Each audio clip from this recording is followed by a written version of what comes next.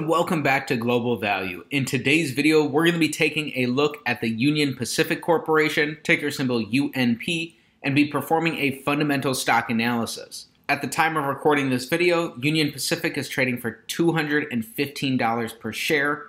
Year to date, their stock price is down about 15%. Going back over the past year, they're down about 2%. Going back 3 years, the stock price is up 8% compounded annually, rebounding quite a bit from their sharp decline during COVID.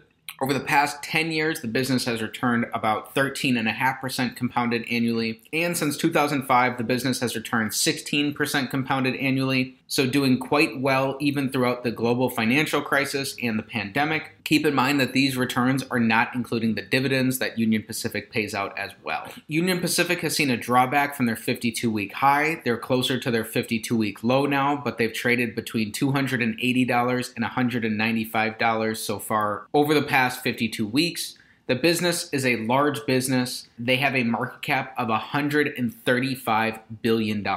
So for some background about the business, Omaha, Nebraska-based Union Pacific is the largest public railroad in North America, operating on more than 30,000 miles of track in the western two-thirds of the United States. Union Pacific generates revenue by hauling coal, industrial products, intermodal containers, agricultural goods, chemicals, and automotive goods. Union Pacific owns about 1/4 of the Mexican railroad Ferromex and derives about 10% of its revenues overall by hauling freight to and from Mexico. The business has played a huge role in American history, and the company was founded in 1862 and, as mentioned, is headquartered in Omaha, Nebraska. We'll be performing an 8-pillar analysis as popularized by Everything Money, taking a look at 8 key financial metrics to come to a holistic and beginning fundamental understanding of the business. So let's get into it. Starting off with pillar number 1, we want the business's average 5-year PE to be below 22.5. Currently, they're trading at about 20.5 times earnings, and over this time period, they've traded at just about 20 times earnings. So that's going to be a check to start off on pillar number 1. Pillar number 2, we want their average 5-year return on capital to be above 9%. Over the course of decades, the return that you're going to get on a stock is going to be approximately what its underlying business is able to return, and these business returns are going to be captured by return on capital. Union Pacific's returns on capital are very stable and pretty steady. The business is regulated by the government, so we're not seeing these really minuscule returns on capital, and we're not seeing extreme returns on capital either, given Union Pacific's more or less duopoly status. Very stable, very steady. They earn about 15% return on capital over these 5 years. That's another check on pillar number 2. Pillar number 3, we're looking for 5-year revenue growth. Union Pacific has grown revenues just a smidge over this time period. It's marginal revenue growth at best, but it's going to be another check on pillar number 3. Pillar number 4, we're looking for 5-year net income growth. It looks like they had an atypical year in 2017, so pillar number 4 is going to be an X. Last year, they produced about $6.5 billion of net income. Pillar number 5, we want to see decreasing shares outstanding. When you purchase a share of stock, what you're really buying is a fractional ownership percentage in the underlying business. When a business dilutes existing shareholders by issuing new shares, they're decreasing those shareholders' ownership percentage of the business and decreasing the percentage of the business's profits that the shareholder is entitled to. Many investors don't look at this, but this can really be a silent killer for investors overall. When the opposite happens and a business decreases their shares outstanding by buying back shares, it actually increases your ownership percentage in the business and increases the amount of the business's profits that you're entitled to without you having to pay a dime. So that's what we're looking for here. Union Pacific has bought back about 145 million shares over this time period, reducing their shares outstanding from 801 million in 2017 down to 655 million in 2021. That's about 18% of their shares outstanding. So if you're an existing shareholder over this time period, you now own about 18% more of the business than what your shares originally entitled you to.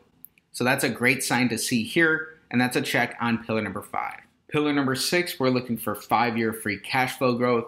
Free cash flow is cash from operations minus capital expenditures. It's this column in green. Free cash flow is the lifeblood of any business and can be used to buy back shares, pay dividends, pay down debt, make acquisitions, or reinvest back into the business. A business's abilities to produce free cash flows is ultimately how that business is going to be valued. So Union Pacific has grown free cash flows from about $4 billion in 2017 to about $6 billion in 2021. So that's another great sign. That's a check on pillar number 6. Throughout this time period, they've been able to decrease their capital expenditures and increase their cash from operations. And in an average year over this time period, they're producing about $5.2 billion of free cash flow. We'll be using that to evaluate how the business utilizes leverage and then how the business's market cap compares to its free cash flow profile. Pillar number 7, we want Union Pacific's net debt, which is their long and short-term liabilities minus cash and short-term cash equivalents, to be below their average 5-year free cash flow multiplied by 5. Union Pacific has about $30.5 billion of net debt.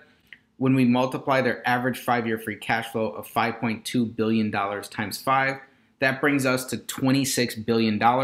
So while the business is more highly levered than what we'd want on an average business, Union Pacific employs a lot of assets in their business, and they're operating in a regulated duopoly. So while this is more debt than we'd like to see, and it's going to be an X on pillar number 7, this really doesn't concern me, as the business has these fixed assets that aren't going to go away anytime soon, and they're trying to get the most out of them. So that's going to be an X on pillar number 7. Finally, the big pillar of them all, pillar number 8, we want Union Pacific's market cap to be below their average 5-year free cash flow multiplied by 20. This is going to give us a beginning valuation of what's reasonable to pay for the business. So Union Pacific has a $131 billion market cap. When we multiply their average 5-year free cash flow of $5.2 billion times 20, that only brings us to $104 billion. So that is going to be an X on pillar number 8. Just because that's an X doesn't mean that you're automatically going to write this one off. This type of analysis is a fundamental starting point. It's not the deep dive that's required to make an investment decision, and it's not any sort of financial advice. To really be able to make the decision to invest into a business, you have to be able to know it inside and out, like you own 100% of the business. Lastly, Union Pacific is known as a dividend growth stock, so we're going to be taking a look at its dividend profile. Union Pacific currently has a 2.5% dividend yield, and many investors make mistakes by blindly chasing dividend yield. Instead, we have to stop and pause and understand if the business's dividends are healthy and supported by the overall free cash flow. Looking at this dividend profile, the business has grown both dividends and free cash flows per share in all 5 years. They're paying less than half of their free cash flow per share out as dividends.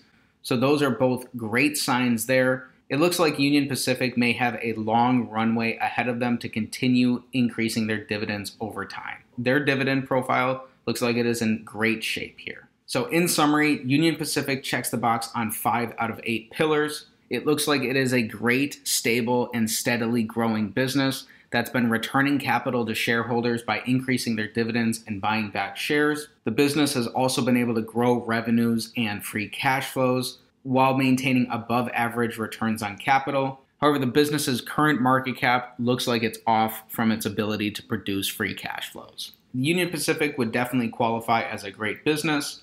Warren Buffett, in his most recent shareholder letter for Berkshire Hathaway, stated that its main competitor, BNSF, Burlington Northern Santa Fe Railroad, which is owned by Berkshire, is going to be a great American asset that's going to be incredibly important for America even 100 years from now. And there's no reason to believe that he wouldn't have said the same thing about Union Pacific, given that they are more or less neck-and-neck competitors. Again, this type of analysis is a starting point about whether it's worth your while to learn more about the company and do further due diligence. If you want to learn more about Union Pacific, I highly recommend checking out the business's filings, diving into a 10K, and reading through their annual reports. That's it for today's fundamental stock analysis of Union Pacific Corporation, ticker symbol UNP. If you enjoyed the video, please be sure to like the video, subscribe to the channel for more stock analysis videos, and comment down below what business you want me to take a look at next time. Thanks for learning about Union Pacific with me, and have a great day.